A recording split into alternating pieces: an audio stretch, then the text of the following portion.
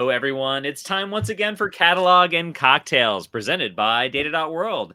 It's your honest, no BS, non-salesy conversation about enterprise data management with tasty beverages in hand. I'm Tim Gasper, longtime customer guy, product guy at Data.World, joined by Juan Cicada. Hey, Tim, it's Juan Cicada, the principal scientist here at Data.World. And as always, it's a pleasure. Today, we are actually now live officially on a Wednesday because last week we did it like on a Thursday night and whatever. In middle of the week, end of the day, and super excited to kind of keep the whole day-to-day Texas stuff going. We had a phenomenal weekend. I mean, truly, if you were not in Austin last Saturday, you missed out. They're just, I mean, I needed to clone myself with, so many talks and so many people to go talk to.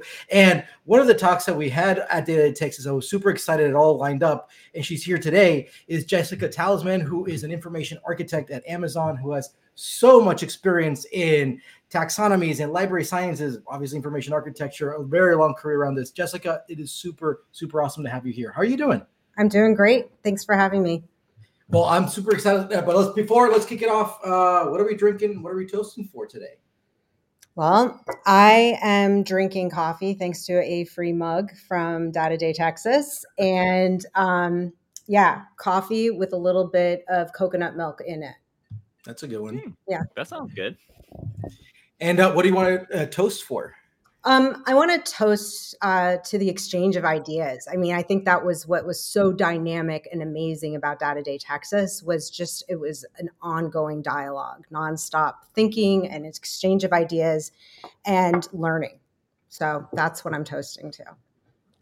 I love that. Cheers to that. Tim, how about you? I am drinking a martini, but it's made with Empress Indigo Gin. Which has what is it called? A butterfly pea blossom, which means that it has a blue color when you don't add anything to it. But if you add lemon, like an acid to it, it actually makes it turn like a purplish pink color. Oh, look at that! Very cool. This is a live party trick. For everyone here, not only listening to us, you should watch the video to go see that. Yeah, went from blue to pink, so pretty cool little gin there. Thought I'd do a little trick for today.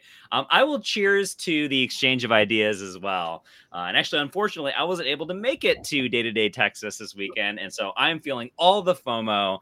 I want to catch up on all the slides and all the good things that came out of that. Such an amazing crew. So cheers to the exchange of ideas. And I'm having just went to the bar and I said, well, there's Aperol and there's gin. So I just Googled a couple things and just an Aperol gin tonic. Actually, it's pretty smooth, relaxing drink.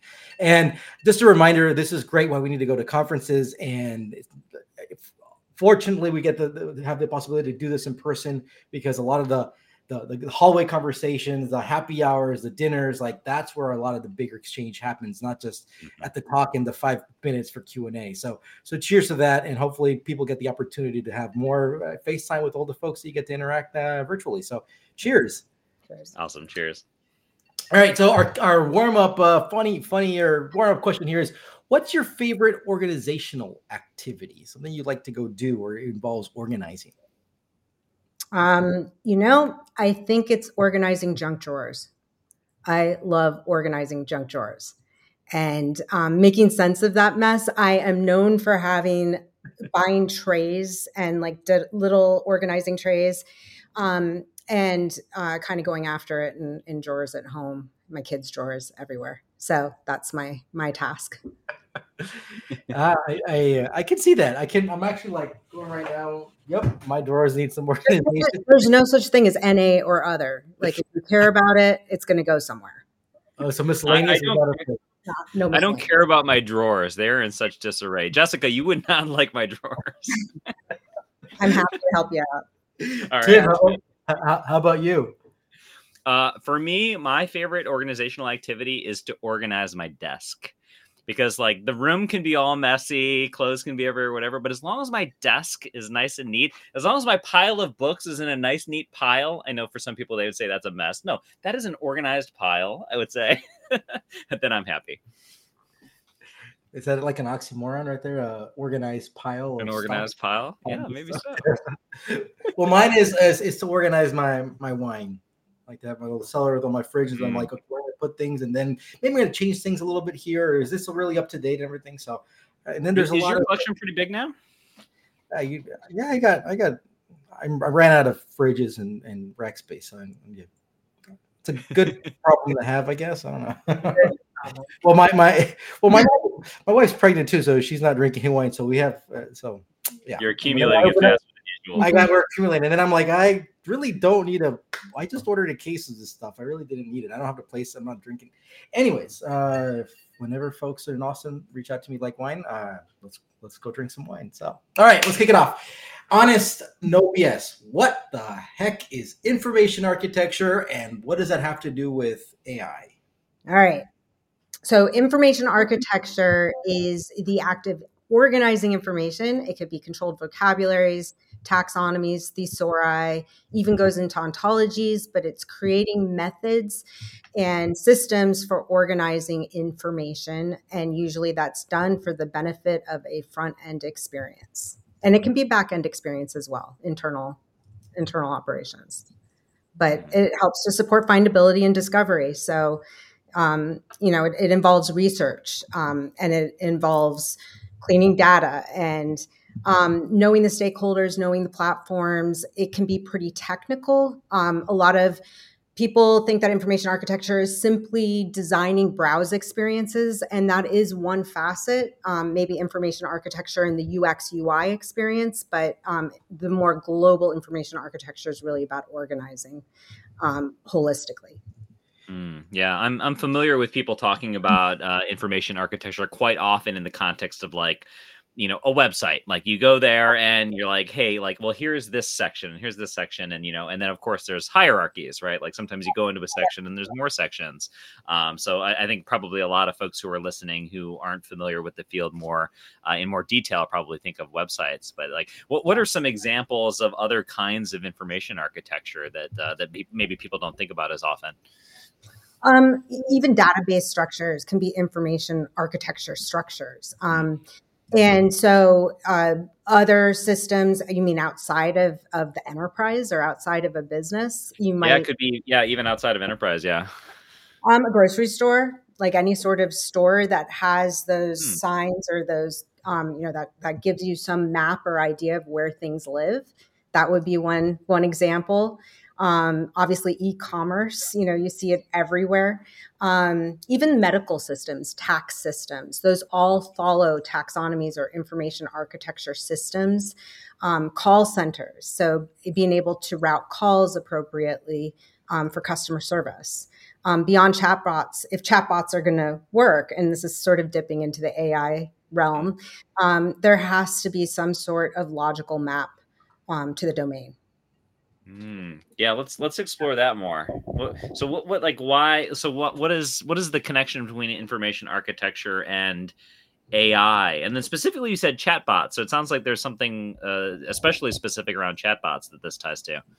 Yeah. So chatbots, like on a very simple level, chatbots need a taxonomy and some sort of information structure in order to help the person using the chatbot. So it can route calls, it can route communication, beyond phone calls, obviously, so that you're looking for, you're giving AI essentially, or large language models, a map of internal systems. So an enterprise, an organization, a company's information is unique to that company. It's like a fingerprint. There's no way for AI or a large language model to know how to make sense of any input without having that map. So it knows what topics, what subjects, what actions, what event structures exist in order to post or classify information appropriately to the right node on a taxonomy. So what I am really excited about how you kicked it off here is that you gave a very specific definition of information architecture, right? Organizing information, including control vocabulary, thesauri, ontologies, with a method and system to organize information for the benefit of the front end, but also the back end. And And then when we go into the back end, you said even like database structures. So kind of getting, I want to get more into the AI, but before we even dive deeper into the AI, information architecture, let's jump into data architecture and how this is related, because look, be honest, no BS around all this stuff, is that people kind of throw out these words and people are more data architects, and then you're like information architecture, and they're like, well, we're making stuff up, and they're like, okay, let's demystify this. And I think also acknowledge that like these definitions, maybe we won't agree on them, and that's fine. Be honest. What is our definition for these words? So data architecture could be exclusively like schema-based definitions for a database. If you're thinking of a PostgreSQL or a SQL database, you're creating the architecture for those schemas, for the columns, for the tables, for ETL and ELT as well. And so if you're constructing schemas and looking at entity resolution from a database perspective, obviously you have to make sure it all checks out and that the flow of information can happen from the database and flow through the system in order to be useful to everyone else in the organization that's handling or managing data. Now, obviously, not everyone is in SQL databases, relational databases. So the bigger question is, how do you make that data then usable to everyone else in the organization? Because not everything is in a SQL or Postgres database. And then the other big topic there is connecting this to the enterprise architecture. So I just really wanted to demystify all the terms, right? And let's start connecting this all together. And the funny thing is I've worked in all of these domains. So, it depends on where you get hired. It seems like sort of a moving, shifting landscape. And so enterprise architecture is usually centralized and deals with helping to structure the entire infrastructure of an enterprise, of an organization. So how the enterprise communicates throughout, to make sure that how the data basically on a higher level flows. Now, I have seen enterprise architect also advertised in job postings as a sales type job, which is interesting. So if it's a sales type job and you're dealing with enterprise architecture, perhaps you're analyzing how a certain product that you're trying to sell works with the overall data architecture of an organization, and analyzing that.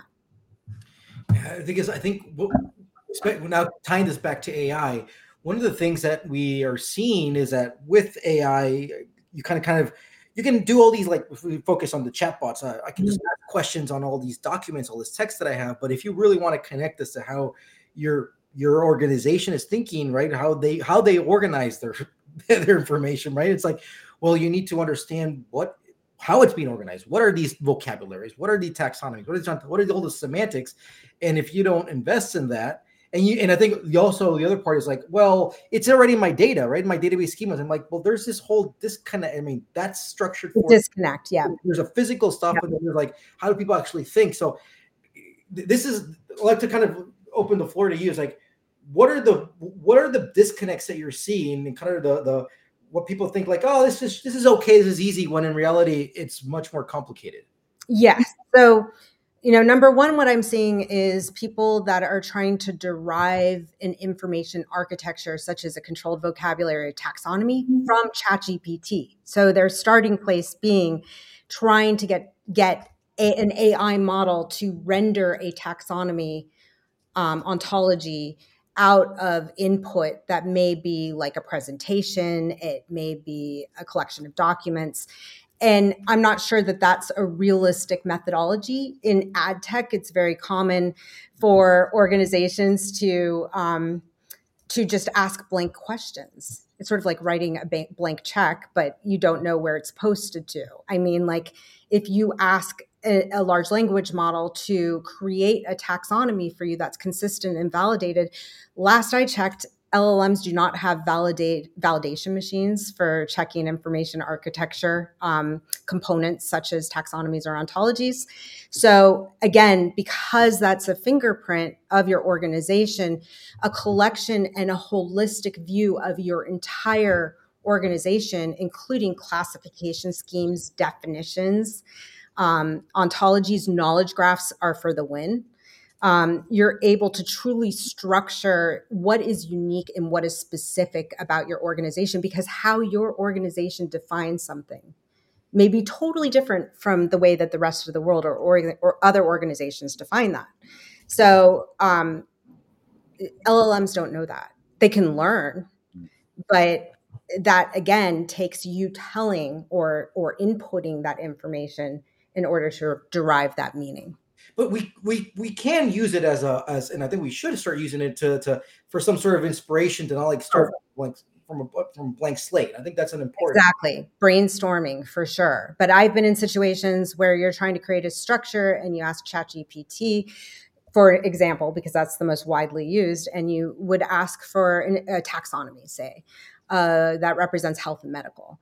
And if you know how LLMs, and especially in the case of ChatGPT, is trained and what the training data is, that's a pretty good indicator of what sources are being used in order to deliver you information or to deliver you that taxonomy. So, for example, it trains on NIH. It trains on all the government sites, ChatGPT does specifically. It trains on all of that open access information. And so if it's going to create you a taxonomy specific to a certain domain, we're just taking medical as an example. I have seen more than once these examples or these starting places blow up as like, that looks awfully familiar. It's like the Health and Human Services browse menu, or you start to see these patterns exist. Now, as a starting point, if you're able to look at what an LLM perceives as level 1, level 2, level 3 in a taxonomy, that brainstorming or that starter bit, you can go back and say, okay, this makes sense. Where do these exist in our information environments? That's super interesting. And it makes a lot of sense that you're essentially, you're asking something relatively specific out of something like ChatGPT or an LLM. And of course, it's going to find that part of its training corpus that it thinks connects, and it may not be reflecting your unique fingerprint. No. I mean, I kind of want to give this example of there actually being pre-work before you input and start to try to derive meaning. Mm-hmm. If you actually go through the exercise of taking all of the publicly available taxonomies that are most widely used throughout the internet, that would be GS1, like the brick schema. And then you'd be looking at Google Market and Facebook Marketplace and IAB and all of these taxonomies that are most widely used. Do an analysis and figure out what's the same across all those taxonomies, what's unique across all those taxonomies in the level 1 and level 2, because that's the highest representation.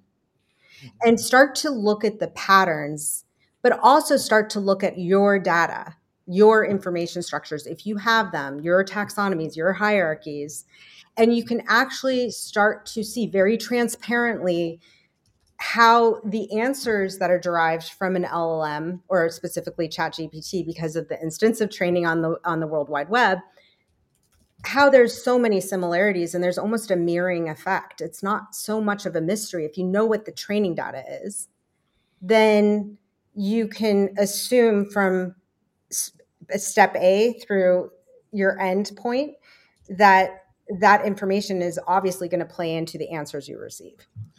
So yeah, we're kind of, let me highlight here this comment that we just got here. Yeah. Agree with this comment about the taxonomy specific to a domain, yet there is such a wide spectrum of deployments that are not the case for a level 1 start. Many are very complex and might need to be trained on your own, then compared to the others. Yes. Yes. What I find interesting from this comment here, if I understand this correctly, is that there's so much out there that, I mean, very specific that you can go find on the web, right? It's not just go to GPT, like actually go to the original source, right?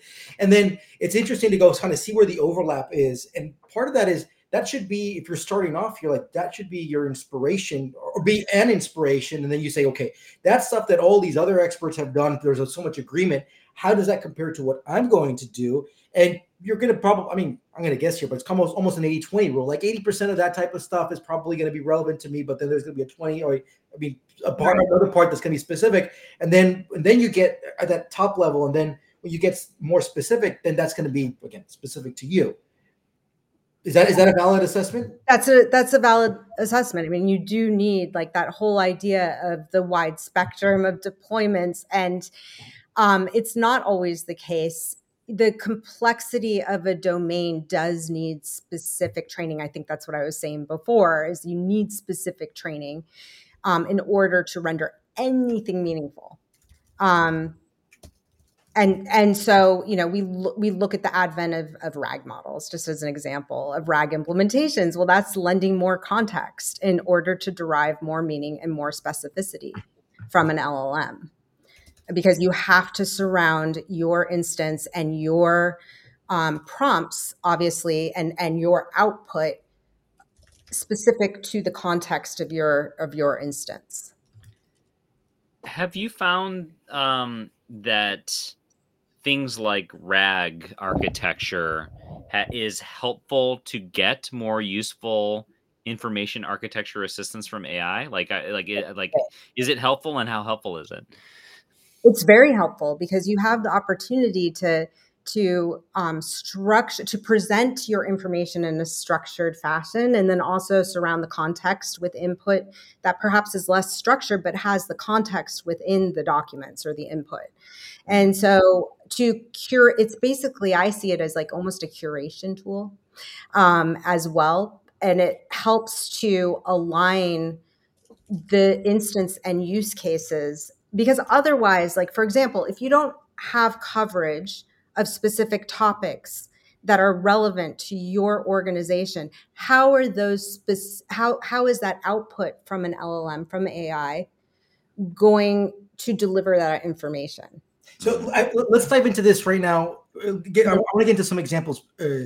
What happens in your opinion, your expertise, if you do not invest in information architecture and you start building all these AI and RAG architecture? So, I'd love for you to come up with an example of like, okay, here we're not going to go do it. Here's what's going to happen, good and bad, and then here's what we're going to go invest in it. And then I would love to get an example of what it means to do information, like here's a taxonomy or whatever, so forth, and what are the pros and cons around that stuff. Let's get into that. Yeah. So it's interesting because we talked about deriving, some sort of structure out of an LLM as a starting place. Well, I have seen firsthand when this happens that if you don't have an organized project where you are determining from a single source, like what meaning that there's one person in charge of determining what these level ones are. I have seen it such that there's splitting or fragmenting of categories, meaning that I'm going to give the example of home and garden, which is a pretty common domain, and home improvement. And so there tends to be this wishy-washiness, if that's an official term, about where to post information. So going back to that point is like, okay, so you've created two parallel verticals in terms of an information structure, home and garden and home improvement. And all of a sudden you're putting anything having to do with plumbing under home improvement and home and garden. There tends to be, you miss the exactness or the preciseness, which is a problem because your base structure is flawed or faulty. There's no way. It could be one or the other. It could be both. That's fine. But then that flows through to analytics dashboards. That's another problem. So then you get fractured categories where it exists in two things. Are they the same thing or different things? Plumbing and home and garden and plumbing and home improvement, are they the same thing? You end up seeing that problem start to replicate itself throughout your entire system. So it becomes a non-starter because you end up having a major dirty data situation and having to reconcile entities across a system. So you've just added a problem to your system rather than improving. Well, to play as devil's advocate here, wouldn't it, like, so what? Like, why do I need to go organize home and garden versus home improvement to know what plumbing is? I mean, at the end, these systems can find it, right? I mean, at the end of the day, the goal is to go find and discover. Right. So if I'm launching a campaign, for example, I work in ad tech. just give this example. I'm launching a campaign, and my campaign's called Home and Garden. Mm-hmm. And I decided to curate things because there's context. That's what we've been talking about, is information architecture lends itself to context. It's by the parent-child relationships that we understand the context of a certain topic or subject. So if Home and Garden, if they're different, there's disambiguation settings that you can use with parentheses saying this is only relevant to Home and Garden and this is only relevant to home improvement as an example. Well, if you launch two separate campaigns into two separate ad groups and those things are not disambiguated, but you intend them to be the exact same thing, plumbing and home improvement and plumbing and home and garden are the exact same thing. You need that level of specificity, and you need to be aware of that so you can track revenue, for example, and performance, because they may perform. It's good to know that those things are split, that category is split between two verticals, because perhaps it's going to perform better in one vertical than the other. And that's just in that example. But another point is that it matters for clarity for external customers. If this really, really matters, that external customer may have an ask or a deliverable and is unaware of that confusion in the information matrix. Mm. So it does lend itself to trust and clarity, disambiguation. Those things are very important. That trust certificate, it really matters, and obviously in business, and especially when you're dealing with money. Yeah. No, this is super interesting. As you go through some of these examples of, where there can be problems, as you started to talk about some of this, though, like using your example around, home improvement versus home and garden, there are certain situations where it makes sense for them, contexts in which it makes sense for them to be thought of together.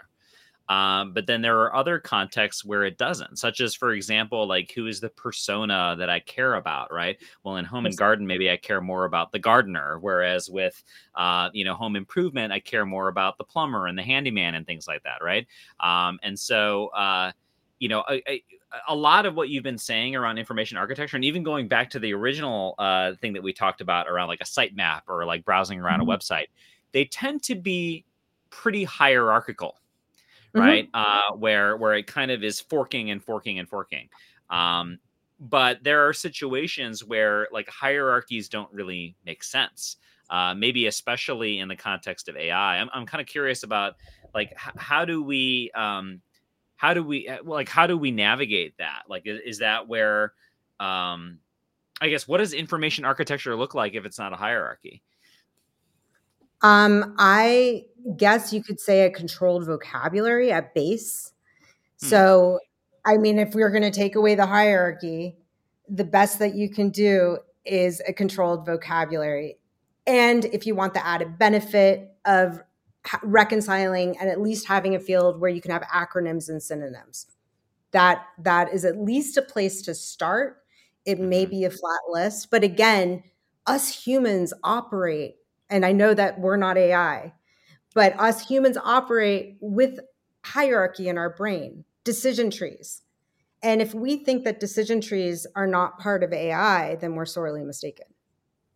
I'm totally with you here, Jessica. And I feel that I think this is one of the first times that Tim and I may have a bit of a disagreement here on probably like the need or requirements when it comes to like on information architecture. I mean, I'm saying this based on your comment, Tim. I'm like, well, what if like there's some things that don't need hierarchies? I'm like, at the end of the day, if it's explicit or implicit, it's there, right? The hierarchies exist.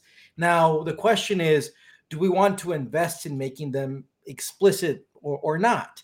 And I think my point is like, okay, let's not boil the ocean. Let's like create an hierarchy of everything, right? So you should be driven by some of the use cases. And that's what I was asking about, like, when should I start investing more like in having these semantics, right, in this information architecture? And like, look, if you're going to do things for like search, I want to go find things, then you can make an argument depending on the type of stuff that you have that you don't need to invest so much in a taxonomy and stuff. But then at some point you're like, there is so much stuff. And when you start people getting complained, well, I can't find things. I can't search, like I can't, or I search for something, I get so many results back, then you're like, well, now how do I figure that out, right? I think that's an indicator. So that's one thing. And second, I really love what's very specific is I need to go map this to questions that have to be very accurate. For example, on revenue, I need to go categorize the amount of revenue of home and garden versus home improvement, because I'm going to invest more. And so at that point, people are going to be fighting, oh no, this thing is over here and this thing's over. So people are going to be fighting then to go put their semantics in there, because you're hitting the bottom line, money, right? Or your clients are like, or your customers, I need to know how much more space in my factory I need to go do this, right? Depending on how I'm organizing my space. So I think it really depends on, at the end of the day, the bottom line of stuff, right? So if like, I need to go find something and here's a POC and just a couple people think it's cool, yeah, don't invest in it. But if you're going to put it out, it gets bigger, people start complaining about this stuff, then I don't know. This is where I'm like, yeah, more data and compute is not always going to solve the problem. Like, and that's expensive. Spend a little bit more time and invest in that semantics. Anyways, I'm going off a rant here. Yeah, I mean, it's expensive. Do you agree? Back me up, or push me off the cliff here. I don't know. No, I mean, it's expensive to just be hoping for some answers and just trying to make sense of what you've received as far as output, and then to make sense of that. First of all, it's expensive for the model to run. So we're looking at economy. And so it's been proven time and time again, and that's why vector databases are very helpful, is for helping to cluster and to direct learnings and trainings and be able to post. So, it's one of those things, like if you look at how the internet's structured, like if you want to have a site that registers with Google, you're going to have to do it. Say you have a Squarespace site, it's going to have to be done in maps, because they like to know where you are and what you're doing. But then you have to choose from a taxonomy. Same is true for Instagram. Same is true for almost every single platform. They need taxonomy in order to place your business on the map and in reality within the internet. So when we turn on our computer, that's an order of operations. There's a hierarchy there. We have file and folder systems. Like nothing else. If we were to look at a base structure and think that, okay, well, this, ChatGPT or LLMs are basically statistical. Well, we had LLMs well before ChatGPT. This is not new. And best practices are to have a taxonomy. If I were to train some model and to train it to, I don't know, say that I'm creating some sort of decision tree or a workflow using BERT, which is a large language model. I have to have a taxonomy, or else it can't decide what to post to, what decision to make. So I super agree that we need taxonomies. But I guess where my mind goes, and I'm curious, Jessica as well as Juan, if your response to this is like, it doesn't really matter, like it's not an applicable example, right? But let's like go into the example of like a file share environment, right? So I have my own Google Drive, and I manage a hierarchy of, as much as possible, the digitization of my different files, right? And certain things are pretty easy to classify, like I got my W-2. Okay, well, let me stick that in the taxes folder, right? But then you've got I went to the doctor, and now I have a receipt from when I went to the doctor, and I have a folder called health that's at the same level as taxes. Now, do I stick my health receipt into the health folder, or do I stick it into my taxes folder because I want to make sure that I take advantage of it as part of my taxes? I'm curious about, like, does that matter? Like, ultimately, does AI care? Like, we don't have to be overly exclusive with our hierarchies. The point is just to give a map. I personally would create medical receipts folder. That's just me. And that would be a subfolder, because that level of specificity is helpful. Like being able to tell you're an architect and I'm not. And it is helpful in nesting folders and understanding, even, I go as far as to also include the year in that as well. But, that gets into also mapping systems and being able to map and resolve data entities across an organization. So what's one person's receipts could be another person's like just plain medical. So the level of granularity and the way that we organize things across our organizations within those organizations can vary greatly. Like there's a huge disparity in most organizations, and that would be the role of like enterprise architecture, for example, or a role for enterprise architecture or data architecture. It's important. So I want to highlight this comment here. Search needs to tolerate the fact that some people think tomatoes and mushrooms are vegetables. Revenue reporting might need a strict taxonomy. We can support both. And I think I highlight this because it's like, you know what? I mean, we shouldn't, there are going to be areas where we don't have to be pedantic, but there's some other areas where we must be pedantic because of regulations. I mean, we need to know, part of a taxonomy is like, what do we define as PII and PHI? Like that needs to be fixed. And there's like no discussion about it because we can get fined and that stuff. Like, no. This is it, period. Right. And some other stuff like tomato, right? Mushrooms or avocados or whatever. Right. So, well, and to resolve that, yeah, I agree that search needs to be able to tolerate it. And that's why I build thesaurus structures, because I can have a dedicated schema field that prepares for that, with NLP, there's different constructs. And so if you're going to resolve, tomatoes being a vegetable or where it's placed or where it's categorized and all of its different names and spellings, you can do so in that type of structure. So I think what's important is that we're not constrained to just a taxonomy structure. Knowledge graphs become knowledge graphs because they can resolve those entities. So it's the very founding principle of information architecture is, we resolve entities. Sorry, Tim and I, we always for people who don't know how this works, like we have a shared Google Doc, we got our Slack going in the background, and then people have seen us do it live. Like we're taking live notes, that's how we do our summary. But Tim is like, this is fascinating. I need to go up to the lightning round. Time is passing so quick. We need another hour. I'm like, Tim, that's what you missed out. And actually, I missed out talking to Jessica day-to-day Texas. Like that was one of the things I was really bummed about. That we bumped into each other like at a bar at 11 p.m. But that's some of it. But anyways, okay. We've been throwing out these words: taxonomy, thesauri, control vocabulary, ontologies, knowledge. All right, Jessica, give us the Jessica definition of all these things.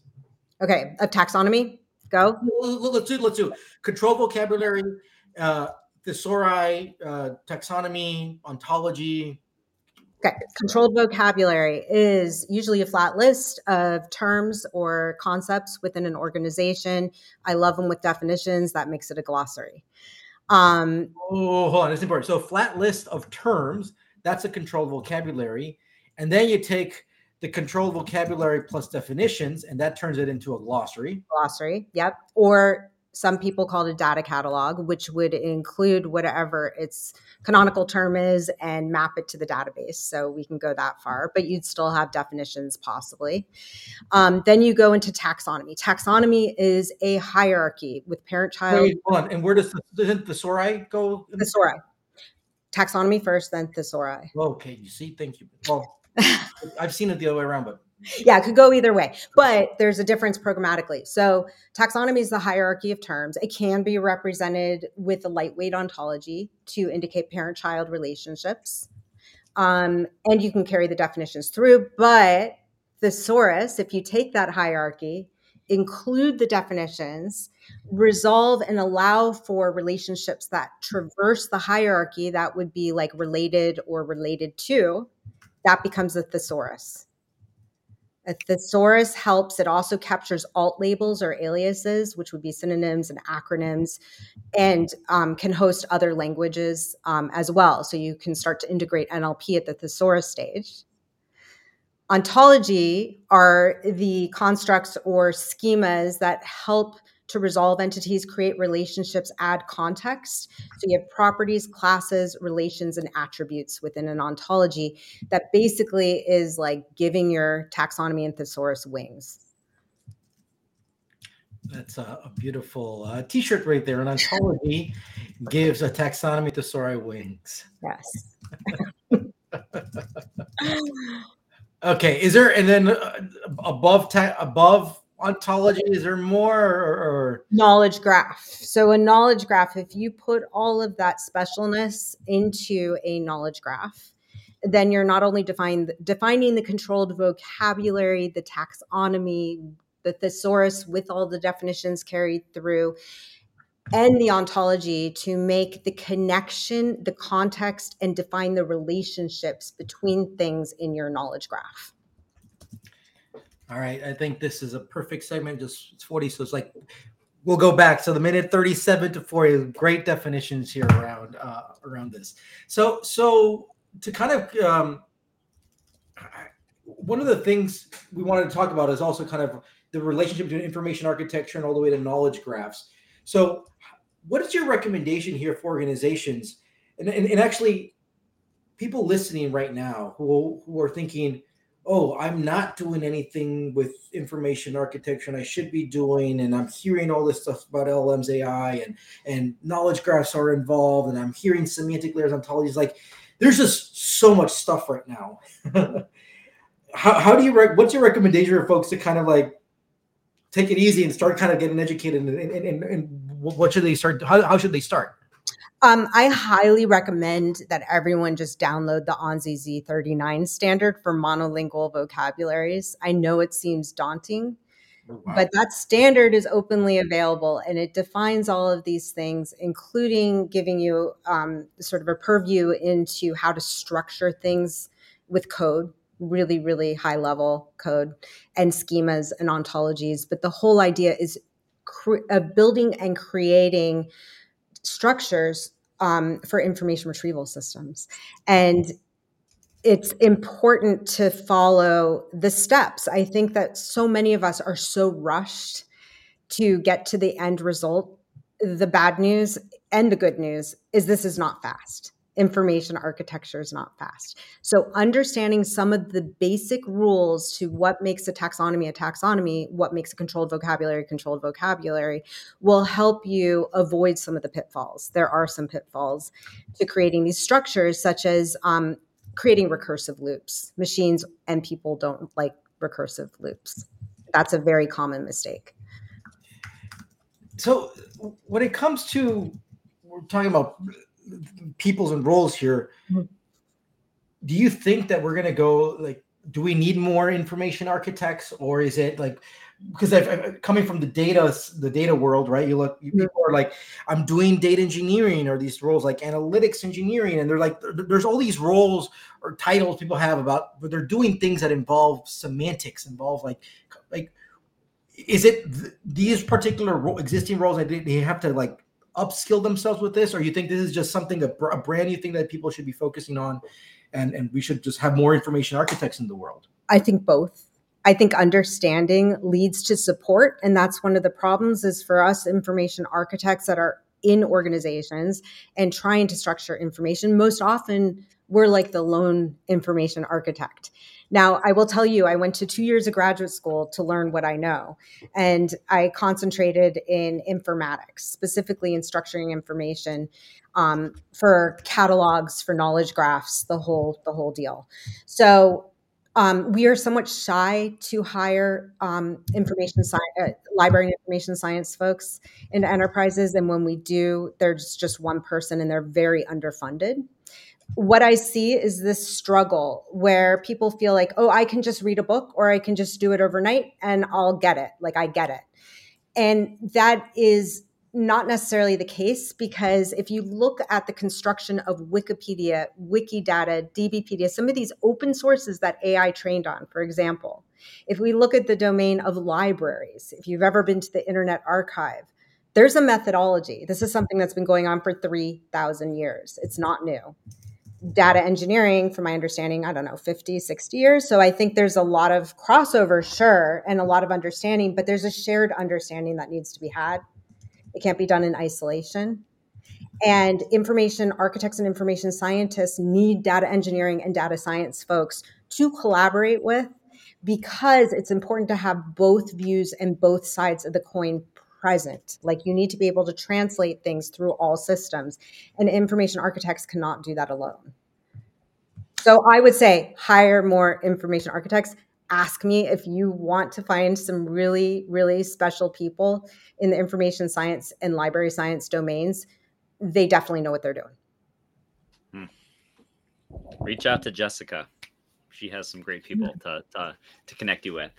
I want to ask you one more question before we get into some of our, lightning round and wrap up and things like that, which is that, we've got a lot of folks that listen who are, data practitioners, who are data leaders, who, are trying to drive positive change in their organizations.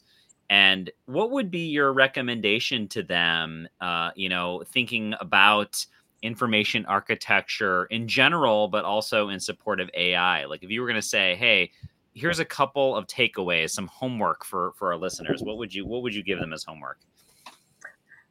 Look into structured data and really what that means. Like some people will stop at the definition of data structured for a database, for a SQL database. Look at the extended definition of what structured data means in terms of what is available on the World Wide Web, what AI trained on. And we haven't had enough discussion about that training data structure.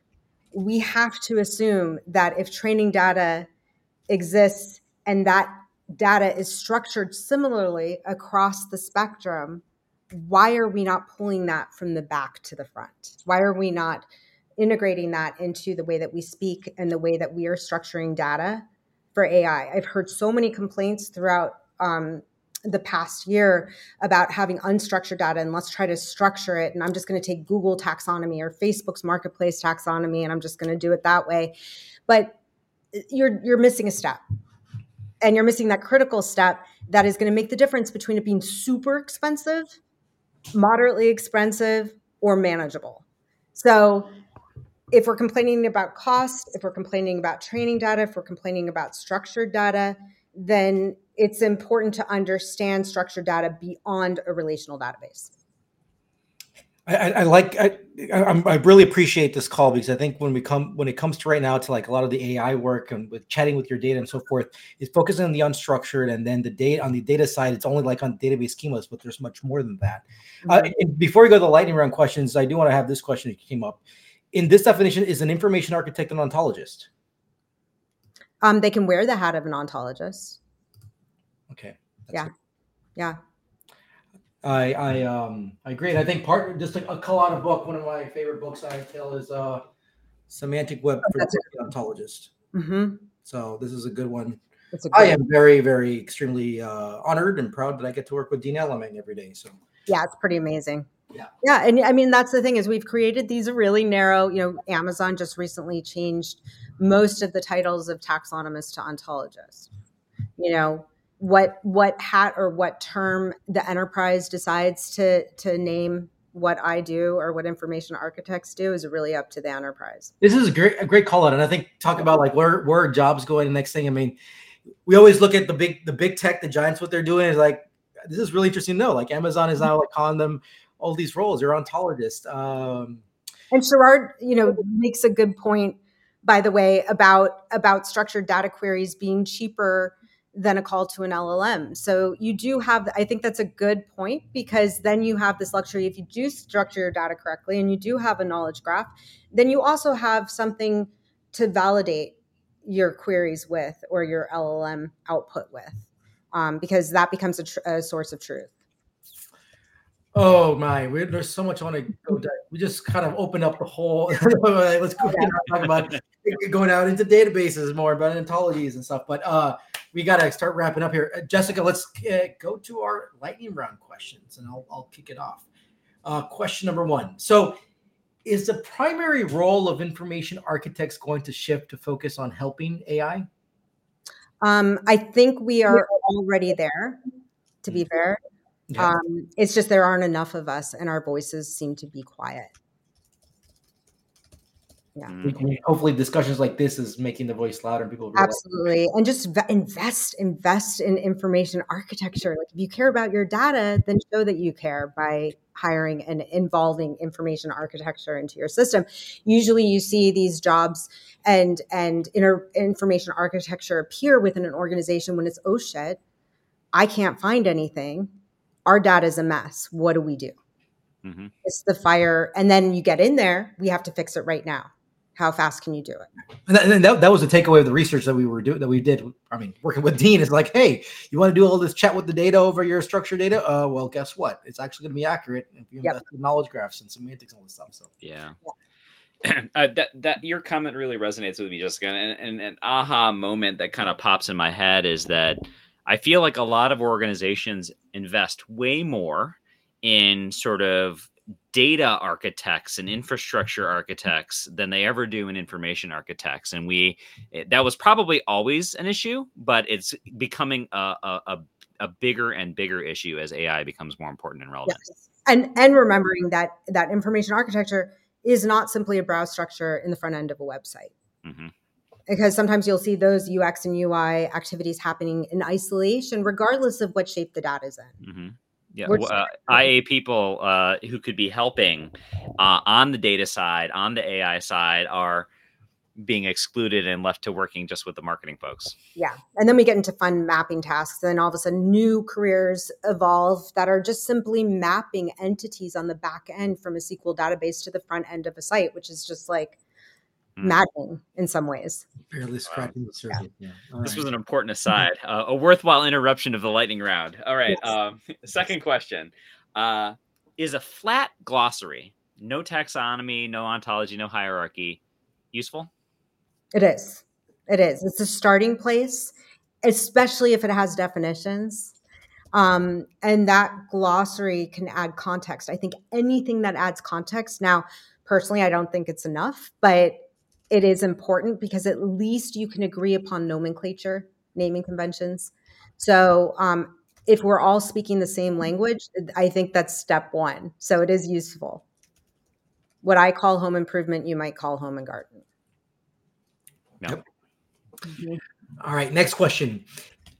Is investing in knowledge graphs going to become a given for every organization trying to work on AI? Yes.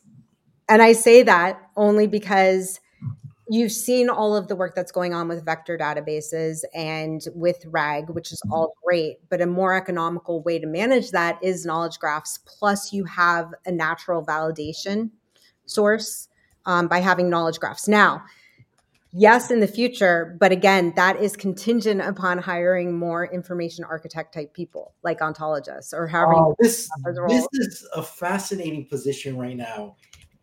And I'm with you. I'm with you. But again, it's like you can make the position. The reason why you want to go invest in knowledge is because the amount of compute, right, and even just the query execution stuff is going to be cheaper if you go do that investment up front. Because otherwise, it's just going to be like you're just running cycles. It already happened. Like it is already happening. So I think that's one. But then you're like, well, to get there, I have to go invest in all these people, invest in this time to go do that. So it's almost like in a chicken and egg. But hopefully, we can like quickly break this. I was actually having a discussion with some other folks. It's like, well, I mean, you go all these cloud data warehouses, there's a compute behind this, and you don't know exactly if it's generating the right query. It's going to generate all these different large queries. It's going to be expensive to go do that. Like, how much are you actually considering the compute costs for that? And they're like, no, right now it's like, so I guess right now it isn't, but then later on you're going to get the bill. I'm like, oh shoot, like all this AI is not just it's costing me the compute of just doing the AI thing, but then the query execution and stuff later on. So you got me. I got inspiration to do some other new work. I love this. If you get a vector database and you have that running with your LLM, those two in combination are very expensive. I mean, that's like where the exponential, like where the costs just sort of collect exponentially. And if you have some sort of flaw in your system, and so it's just, you see systems where you're racking up these huge bills. Is that worth it for the customer? Would you rather invest your money rather than compute time? Wouldn't it be better to invest it on organizing and knowing what you have as an organization? I don't know. I guess that's up to the organization. Yeah, there's a nice aha moment here where I'm really seeing that I think some people think of AI like free lunch. Yeah. Oh, yeah. And it's an oracle. I mean, it's like Zoltar. Mm-hmm. You know, we think of it as this magical box that it's just going to answer all of our questions, and even with accuracy. And that's not always the case. Again, like if you want accuracy in your LLM and want to try to minimize hallucinations, knowledge graphs are your answer. Love it. Amen, my love. All right. Last lightning round question. Mhm. I'm going to ask you to prognosticate a little bit here or make a prediction. Do you feel like as long as we invest in information architecture and building out our knowledge graphs, that we have all the ingredients for AI today? Or are we missing something? Good question. I think we do have all of our ingredients. If we invest in information architecture, again, I go back to if you dissect training data, what ChatGPT, for example, has been trained on, if we look at that instance. If you look at training data and the structure of information, what has made ChatGPT or other LLMs so successful, it's because they have information architecture. It's following the Wikidata taxonomies and ontologies and roadmaps. And so when we sit here and we ponder, oh, wait, what is in ChatGPT? What's making it work? We know what's making it work. It's the training data. And so if we are able to match information architecture with equally an information architecture, then even though it seems abstract, we're speaking the same language. We're using the same constructs in order to classify output and to derive meaning. This is fascinating. It's now really clicked for me, kind of what you're saying here, Jessica, that why is ChatGPT so freaking magical? Because of all the IA work that it was trained on. Absolutely. I mean, it can't occur in isolation. It's not deriving, like we say, it's a statistical model. Well, that statistical model references an architecture. Has to, or else if someone asks a question, what is it going to do? Is it going to find every word that's close to or near home and garden? That's not as reliable. You have to have a base structure and understand the relationships between things as well. Mm-hmm. That makes sense. So I strongly believe that's the case. I can imagine that is the case. Now, I'm sure that if you go talk to the large language model folks, the transformers folks are like, no, there's just more data, whatever. But then the real experiment is, what if I gave you a ton of crap that has no no information organized? Let's see how you do. Like, how about we eliminate Wikipedia, right? Or just fuck up all the structure, the connections. Yeah. Let's see how you do. Yeah, I mean, like even start with like taking those widely available structures. Take the Getty's thesaurus. It's openly available. You can download it. Take NIH's taxonomy and ontology. Use that as your base structure. Then try to use an LLM and just compare the differences. And then I go off. People have been asking me. So one, like on the research that you've done, like why are you seeing a lot of the accuracy is increasing with knowledge graphs and I'll be public about this right now because I've been organizing my thoughts. Is I don't have the evidence. I don't even know how to set up an experiment about this, but just the way our language, the English sentences and stuff, right, follows a format of a graph, right? The subject, predicate, object, right? So, but then your database schema is not necessarily right. So, I mean, that is that I postulate that that's a reason why things can absolutely like. Those graphs are not, I mean, those graphs, the, large language models are not necessarily, I mean, you can use SQL. I know that you've done some work with like using SQL and sure, but you need to take it that one step further. Yeah. Yeah. Well, all right. So takeaway time. Tim, kick us off. Take us away with takeaways. So much. I'm going to have to find a way to summarize this. All right. We took so many awesome notes here. So we started off with the honest, no BS question of what is information architecture and how does it tie to AI? And Jessica, you provided an amazing definition. I couldn't possibly replicate that definition. So for those of you that are just listening to the takeaways, listen to the full episode. You'll hear Jessica give an amazing definition of it. But in summary, it's around organizing information, controlled vocabularies, thesauruses, ontologies, methods and systems to organize information for the benefit of, you said, often the front end experience, but can also be the back end experience. Yes. And for AI, both of those are super relevant. It supports findability and discovery. It requires that you understand the context and the stakeholders. Even things like database structures are information architecture, but it's a certain kind optimized for certain use cases. And you even provided a wider aperture of different kinds of information architecture, like going to a grocery store. There's an information architecture there of what aisle are things, how have they been categorized, where does it live, medical systems, tax systems, and so on. And how does it tie to AI? Well, you said chatbots need some kind of way to have a map, right? An information system, so that they can access information in a way that makes sense. And enterprise knowledge that an organization has needs to have some kind of structure to tell AI how to classify things, how to know how to interact with that knowledge. And every organization is different. Use the phrase or the word fingerprints pretty often, that every organization has its unique fingerprint. Enterprise architecture specifically is around the structure of the infrastructure of an enterprise organization, how it communicates, how the data at a high level flows, versus data architecture, which can be data schemas, could be, how the information is being used by different systems and applications. So we have a few different definitions here. And I know in Juan's takeaways, I think he's got some more definitions that you talk through, but it really helped to create some clarity between these different concepts. And finally, for my takeaways, I'll say that you did a great job outlining some of the gaps that are in place right now between information architecture and what we're trying to do around AI. Like, people trying to use ChatGPT to create taxonomies are going to find that what comes out are the things that it was trained on, and not, the unique fingerprint or unique context of your organization. And so you're going to hit some barriers unless you start leveraging, RAG architecture and knowledge graphs and other types of things that are going to help to feed in more of that context. Knowledge graphs are for the win, you said. LLMs can help, with brainstorming and can assist, but they cannot drive. You need to really consider and do your own research on what kinds of things are the sources for ChatGPT, and really think about what's going to be able to give you the kinds of results that you're looking for, and not just the cookie cutter types of things.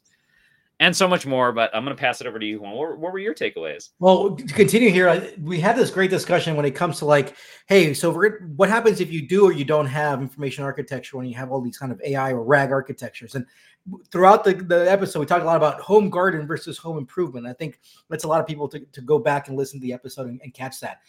I mean, at the end of the day, look, for some things you may not, it's not that important, or because you can search for things, but we did really discuss that in the moment that search becomes harder, it's harder to go find things, is because you fractured that. And that's where it comes in. That's the importance of it.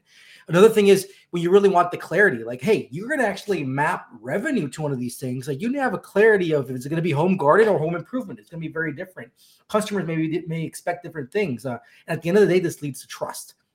We talked a lot about hierarchies, and I think this was a question like, how much do we really need hierarchies or not? And I mean, the whole point is that hierarchies, taxonomies, they're all over the place already. You need to place things such that you know how to go use them. And I think, hey, you're going to put something on Google, on Instagram, whatever. You have that drop-down menu, and they know exactly what that goes to. There's a hierarchy of things, right? Heck, your file structure is on your computer. There's a taxonomy behind things. And with that example, right, do I put this medical receipt under my tax folder, my receipt folder, and then either or might as well just create a new thing called a medical receipt that can go to both, right? So I've got some work to do this weekend, reorganizing my Google Drive. See how we put this all back in, like part of your organizational activities? Like, who likes to organize their file structure in the computer? All right, we did that. Definitions, control vocabulary, flat list of terms. A glossary is a control vocabulary plus your definitions.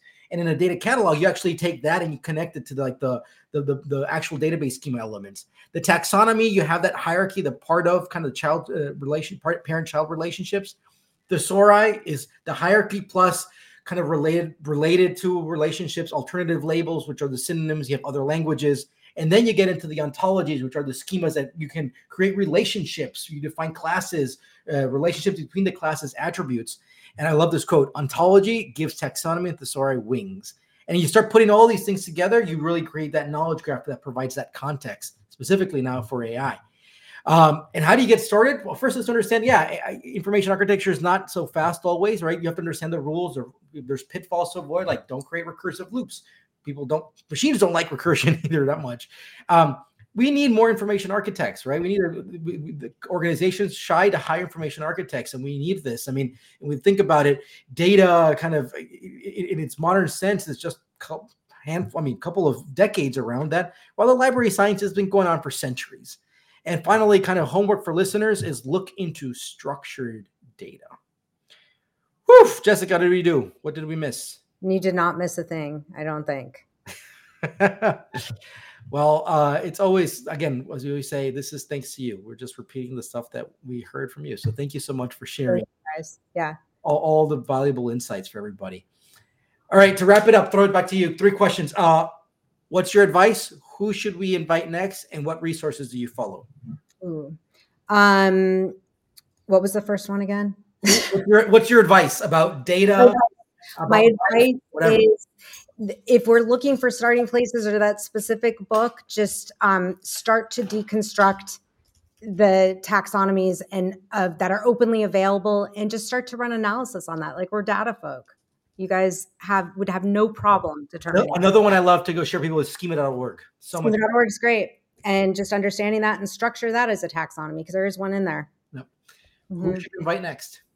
Ooh, who should you invite next? Have you had Ole on? Yep. Yeah. Oh, darn it. I'm going to have to think on that. All right. And then just post on LinkedIn. Comment. Actually, Mary Bates. Do you know who that is? Or Richard? Yeah, Mary Bates. I'm not familiar. I think that would be interesting. Okay. All right. And then finally, what resources do you follow? People, blogs, books? I follow the Discipline of Organizing. I really love as a book. It's very abstract. Every organization I go to, I try to lend that advice, and it is very abstract. I'll have book clubs. I think book clubs are very, very important just to help to get resources and information out there.